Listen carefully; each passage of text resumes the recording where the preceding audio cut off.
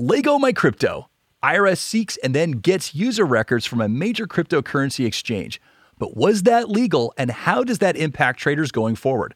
Donna F. Hartle and Jake Nicholson from the law firm of Retzel and Andrus joins us. I'm Lawrence Coletti, and this is Legal Talk Today.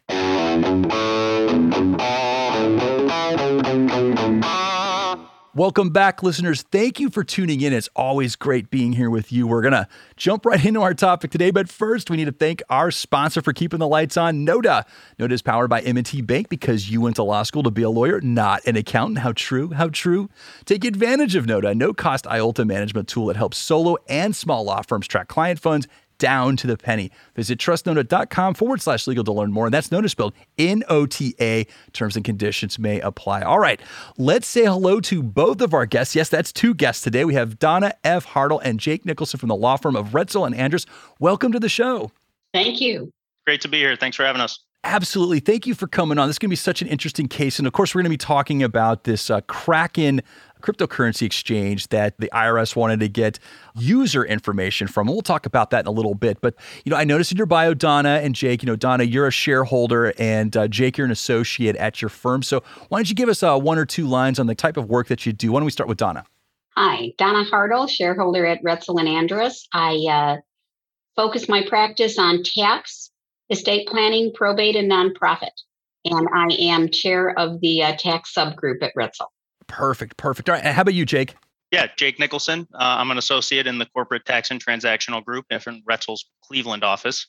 So I handle all sorts of transactional and business advisory matters, but I have a particular interest in entrepreneurial and emerging business services, which has led me to follow cryptocurrency and the services popping up around it pretty closely.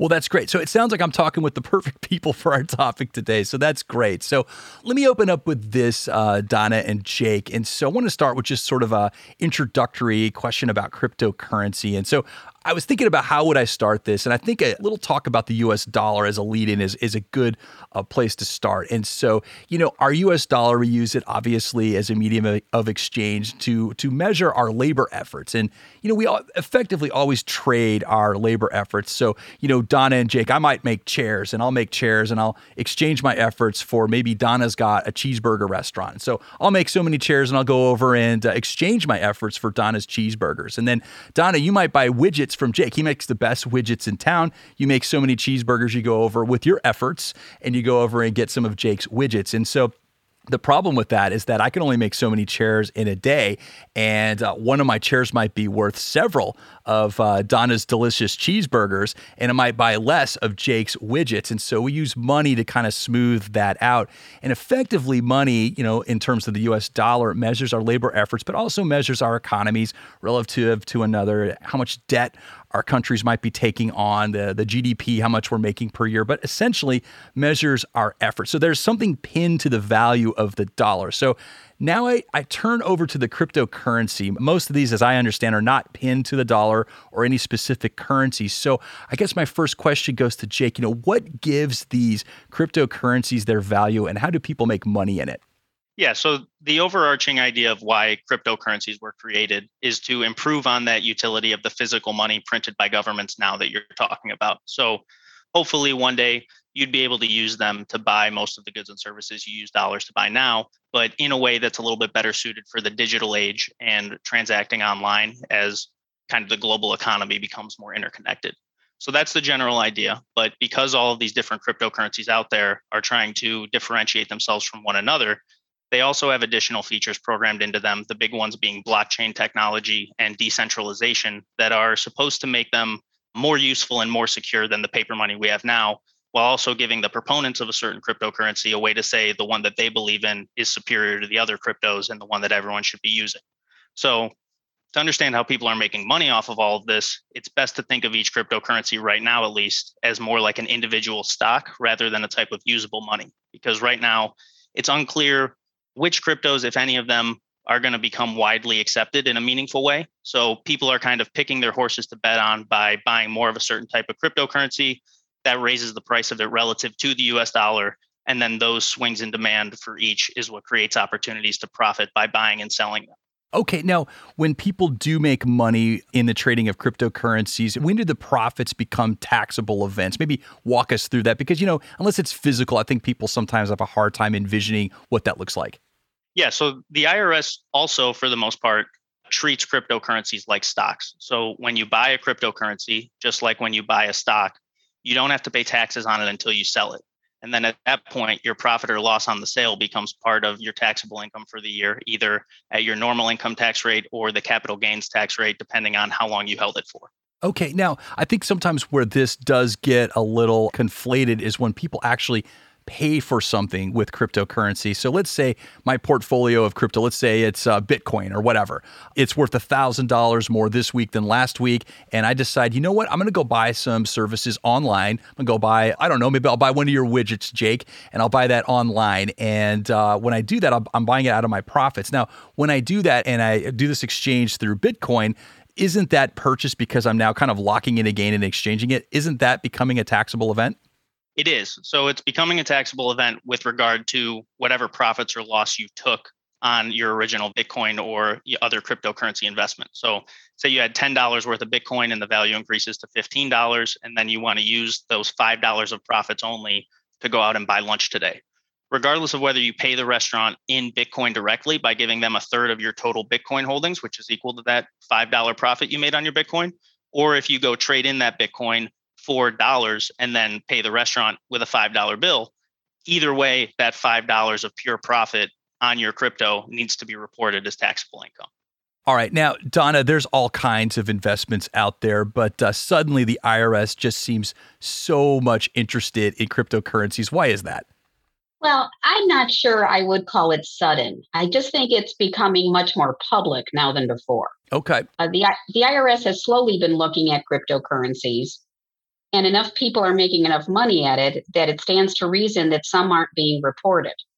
And there's enough potential money there in unreported income that the IRS is now looking into it. I think another issue is that it has been as much of a learning curve for the IRS as it has for many of us. And they needed to get enough experts on their own end because they can't audit what they can't understand. Well, that makes a lot of sense. It's obviously a new technology, and of course, blockchain. You try to explain that to anybody, and their eyes glaze over. So, let's talk about this recent decision. There was a U.S. District Court, Northern District of California, approved an IRS request to execute what it's a John Doe summons. I'm not sure what that is, but hopefully, Jake, you can tell us a little bit about that. So, tell us what happened in this case. Why is the IRS moving forward? What specifically are they looking for with this request for records on the Kraken cryptocurrency exchange? Sure. So in the IRS's efforts to find these underreported gains, they've basically decided to go right to the source by investigating the activity on cryptocurrency exchanges themselves. That's where people are getting dollars for their crypto, and thus that's where taxable events are actually occurring, right? So one of the biggest exchanges out there is a website called Kraken. And recently, the IRS identified some individual users on Kraken who, through no fault of the website Kraken itself, were failing to report their gains on their income taxes. Since the IRS knew that some people were doing it on this website, they made the logical assumption that there are probably others on the platform who are underreporting too. So they went to the district court and asked for what's called the John Doe summons that would compel the Kraken to produce all of its records for U.S. citizens who had made more than $20,000 worth of trades since 2016. And they did that with the hope that they could sift through all these records and then find gains that hadn't been reported. So they essentially went to the court and said, hey, we know that some people on this platform are not reporting their income, and we think there are probably more people doing the same thing, but we can't find that without more information. And the court turned around and said, we agree, go ahead and use the John Doe summons to make Kraken give you all the information you need. Now, when I read that, the first couple of words there that entered my head was Fourth Amendment. And so, I was trying to come up with a good analogy because I think the physical analogies sort of help with this. And I was thinking, if I was an investigator out there and I was driving by and I suddenly came across this new apartment building and, it has hundreds of units in there. And I'm thinking, statistically speaking, there's probably a violation of, discriminatory housing practices going on in there. I don't have any proof. I haven't seen it happen, but just given statistics, if I go in there and, rifle through enough records, I bet I find at least one.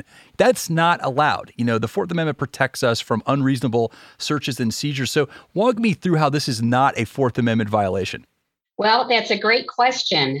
The recipients of John Doe summons may make Fourth Amendment objections that the summons is overbroad or indefinite, although I have to tell you those objections are rarely successful.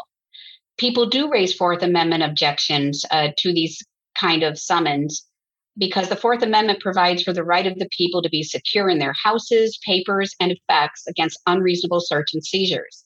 And it protects U.S. citizens from unreasonable government intrusion into their private lives. So the argument is that they can't do it. But what happened was with these John Doe summons is they were amended in 2019 to be more restrictive and not to be too overbroad. So some of the objections that were made prior to 2019 can no longer be made if the government complies with the new rules that were amended about the restrictiveness of what goes into a John Doe summons. So if this happens to me, Donna, or any other law-abiding citizen, what can they do about it? I don't want the government poking around in my financial records, unless they have some probable cause to believe I broke the law. I don't want them sifting around in there and knowing all about me. What are your options? Not many. In theory, you have the ability to go to court, object to the summons, ask for the summons to be quashed as to your information for reasons that it did not comply with the John Doe summons procedures. But the reason I say that it's not a great option is that it's not an inexpensive process. Okay, and this last question is for both you, Donna, and Jake. What is the moral of the story here? What kind of information or advice can we leave the cryptocurrency traders out there to, make the best of these things that seem like they're just in large part out of their control when they make these trades?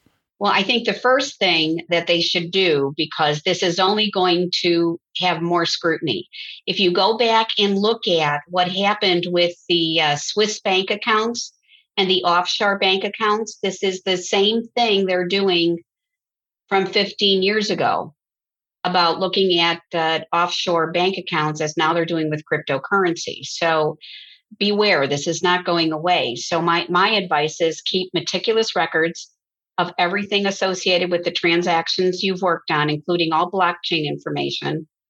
Make sure it's reported on your returns. For those that already filed their 2020 returns, there's a box now on the first page that says, do you have any cryptocurrency? And there's not a de minimis limitation on that. It says, do you have any? And so you need to make sure you check that, because if you think back 20 years, the question that got people was, do you have any foreign bank accounts? And there was a little box that had to be checked. So be very careful and make sure if you have any cryptocurrency, you check that box and make sure everything is reported on your returns. Last, I think you should consult with your attorneys, preferably your attorneys at Retzel and Andrus, and your tax accountant with further questions. Jake, anything else? I would like to echo everything you've said. I think that the John Doe summons issue that's becoming a little bit more common and the general crackdown on crypto reporting kind of just highlights the friction that's going to exist between these decentralized cryptocurrencies and the governments that are trying to make sure that all the reporting is done in line with the laws they've had on the books for all these years. So keeping up with that and having an attorney and an accountant on your side who can also be keeping up with that and advise you is really, really important. Well, Donna and Jake, thank you so much for joining us today. I really enjoyed our conversation. So did I. Thank you. Thanks so much. And thank you, listeners, for tuning in. If you like today's episode, please leave us as many stars as the law will allow in your favorite podcasting app, unless you think the IRS is watching. One more thank you to our sponsor, Nota. You can find them at trustnota.com/legal. And that's Nota spelled N-O-T-A. And last but never least, thank you to our team, producer Molly McDonough and our LTN audio crew for their continued hard work. This has been Legal Talk Today. I'm Lawrence Coletti. Have a great day, everybody.